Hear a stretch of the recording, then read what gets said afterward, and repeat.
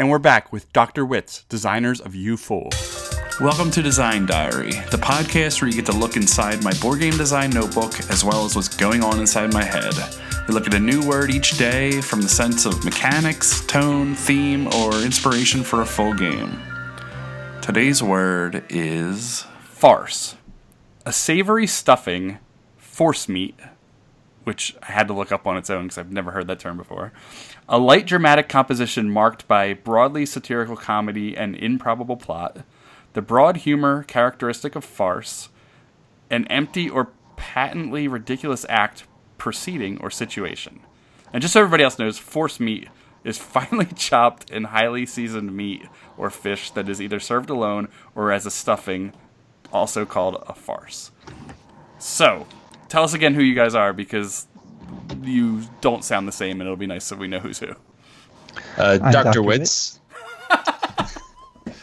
I'm Austin, one half of Dr. Witz. I'm Aaron, the other half of Dr. Witz. Can we just do a thing on force meat? That needs to be a word someday. It apparently is a word, but yes, absolutely. Force meat is. Maybe if I catch you guys out on pub, we can do some on the fly separately force meat and then compare and contrast later, and it can be a whole thing. Yes, it will go down as well as the last time we were at Unpub and did a What the Food with the people at the Party Gamecast, and we're sitting there for 10 minutes going, this is terrible. I don't know if that ever made it online though. I thought you were going to say it went as well as last Unpub when I signed your game. So if I have to leave with a game called Force Meat, I'm going to be very mad. Well, we're working on a game for you that has a name and a year in it, because apparently that's what the market wants. Oh, yeah, I remember that. That's true. So what does this mean to you, this farce? So, to me, farce is about the pace of the game.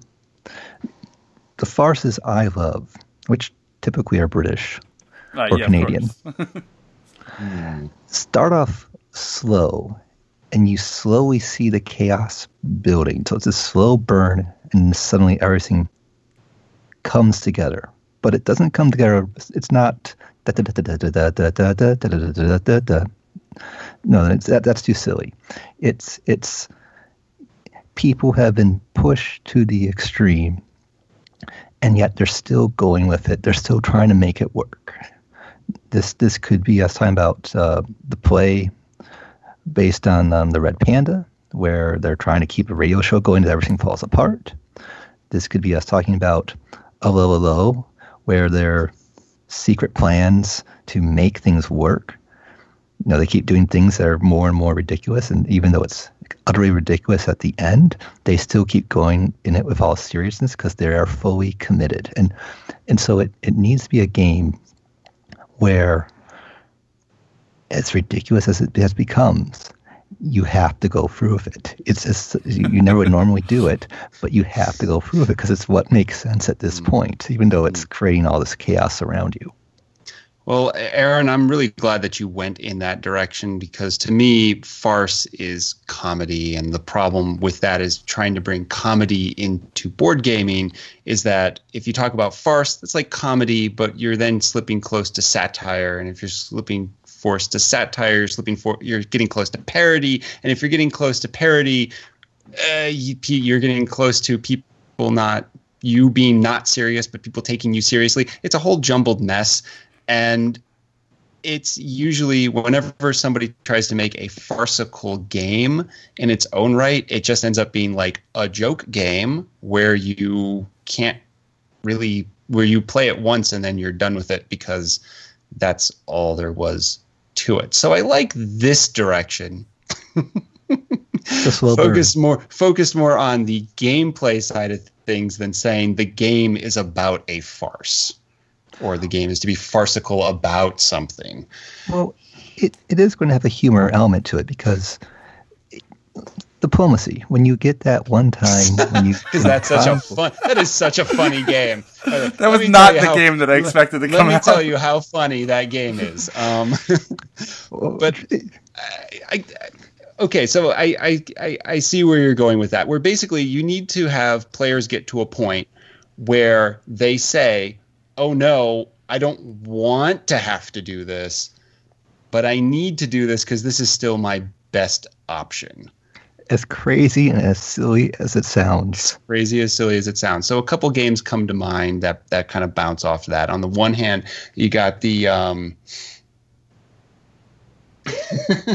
you got the Grizzled, which is like, you know, everybody has a hand and their hands are all terrible, but they all have to do something with it. There's a lot of that.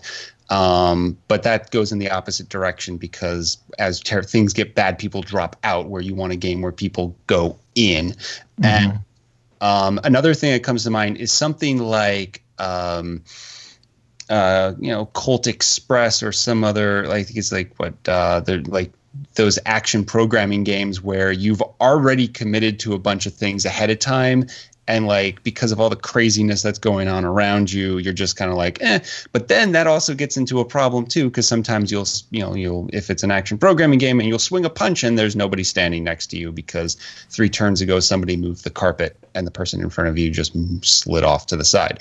So we're trying to find a medium between those two where there's crazy things happening, and as you continue to go forward, your actions still have weight no matter what. And in fact, they actually become even more weightier as you go through the game. Exactly. Mm-hmm. You want to be stuck in the chateau with the gateau that's going to explode to take out the local Nazi leadership. And it's in the wrong place, but it's going to explode and you have to get out. And you're still trying to take down the Nazi leadership, but now the Nazi leadership are hanging out with you because that's your cover, and you're trying to get out because the gateau is going to explode in the chateau. So you said, what's that name? With the game with the train? Colt Express. Yeah. So my thought for Farce, as you were saying that, was just, I was thinking of the just the extreme nature of that game being an upright game that's not really a toy, but it's definitely different than anything else in just how it's slightly obnoxious in its presentation. But I started to think of something that's very obnoxious in its presentation, but it's a serious game deep down. So I don't even know. I didn't even have an idea, but imagine that train just being just big and complicated and stupid, but this like deeply thematic and complex game built inside of it. That was just my immediate thought of Farce as you mentioned that game. Snowpiercer, the board game. Yeah, exactly.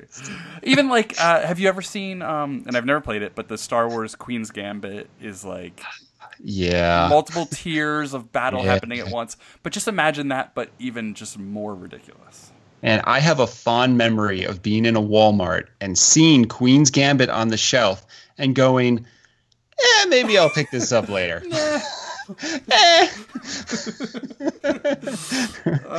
Nope.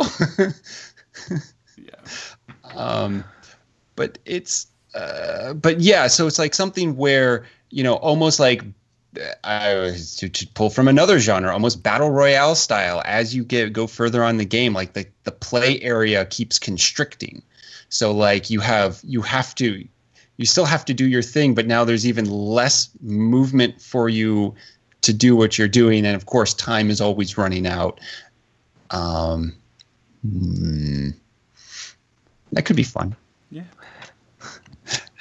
Well, and I think that's the thing. If you focus on the mechanics, it will create the humor in the game. I mean, I think that's the challenge that Austin brought up. A lot of games who are trying to be funny, they spend too much time being funny versus letting the funny occur due to the lack of choice, due to the fact that you've been forced to operate in a ridiculous situation and you're doing the best you can to make it work.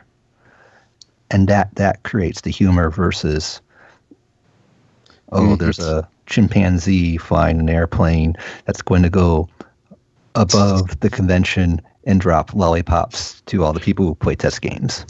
Yeah. If your humor is all in your flavor text, then it's not a funny game, because after a while, no one's going to read that.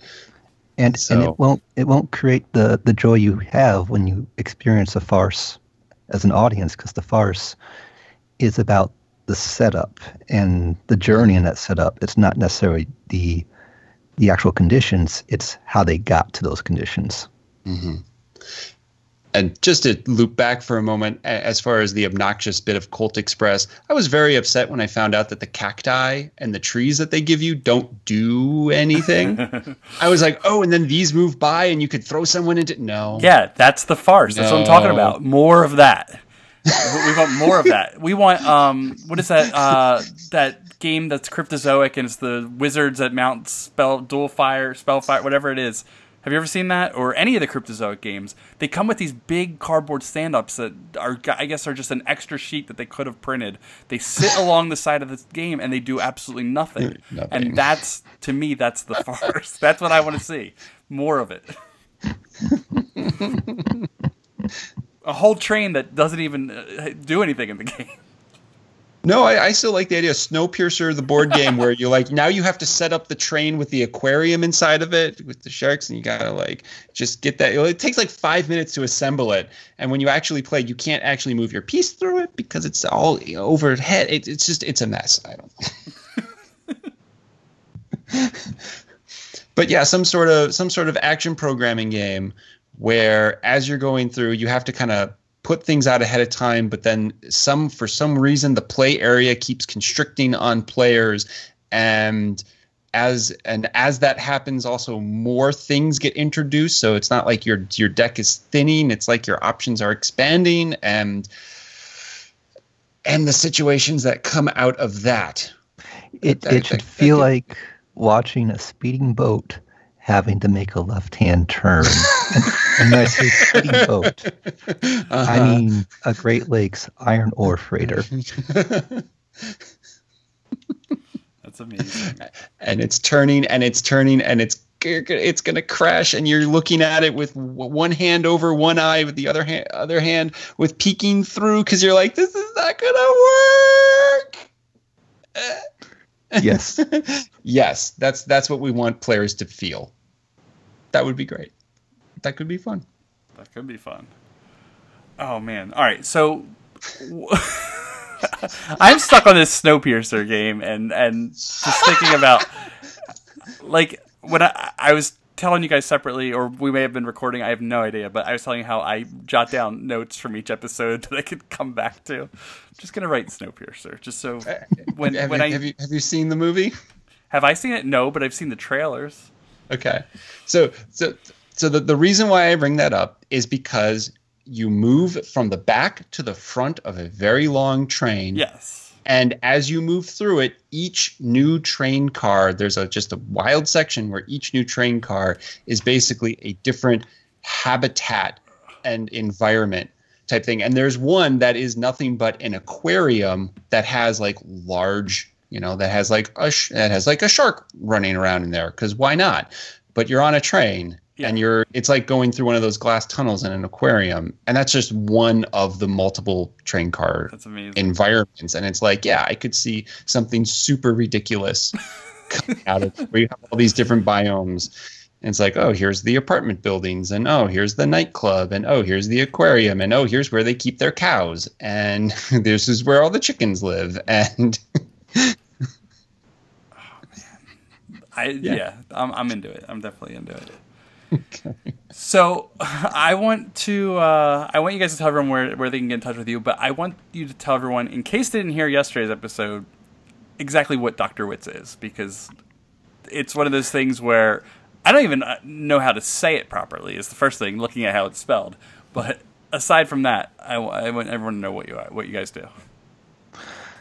We really specialize in games that are based on information, on very little downtime, a lot of time with real-time situations or simultaneous decisions, and games that are strongly influenced by real-world events and academic models of economics and political science. And the name comes from I'm Austin Smokowitz. He's Aaron Hunzowitz. Together we are Dr. Witz. And our doctor was proudly awarded to us by our committee chairman, Paul Owen, when he assumed we already had a PhD in something when he first met us at Congress of Gamers, our very first Unpub. Oh, that's good. Is Paul going to be at Unpub? Yes. Okay. Yes, he's co-designed with Keith. Yeah. Yeah. Nice. And even though I don't have a degree, I have an honorary degree by association. Paul is good enough for me. That's all I need to call myself doctor. Forget the PhD in economics. There needs to be Don't tell my chair that. new like an acronym for it. Like you're a doctor via Paul. I don't know.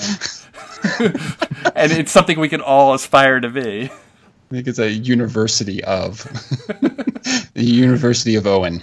Oh, so good.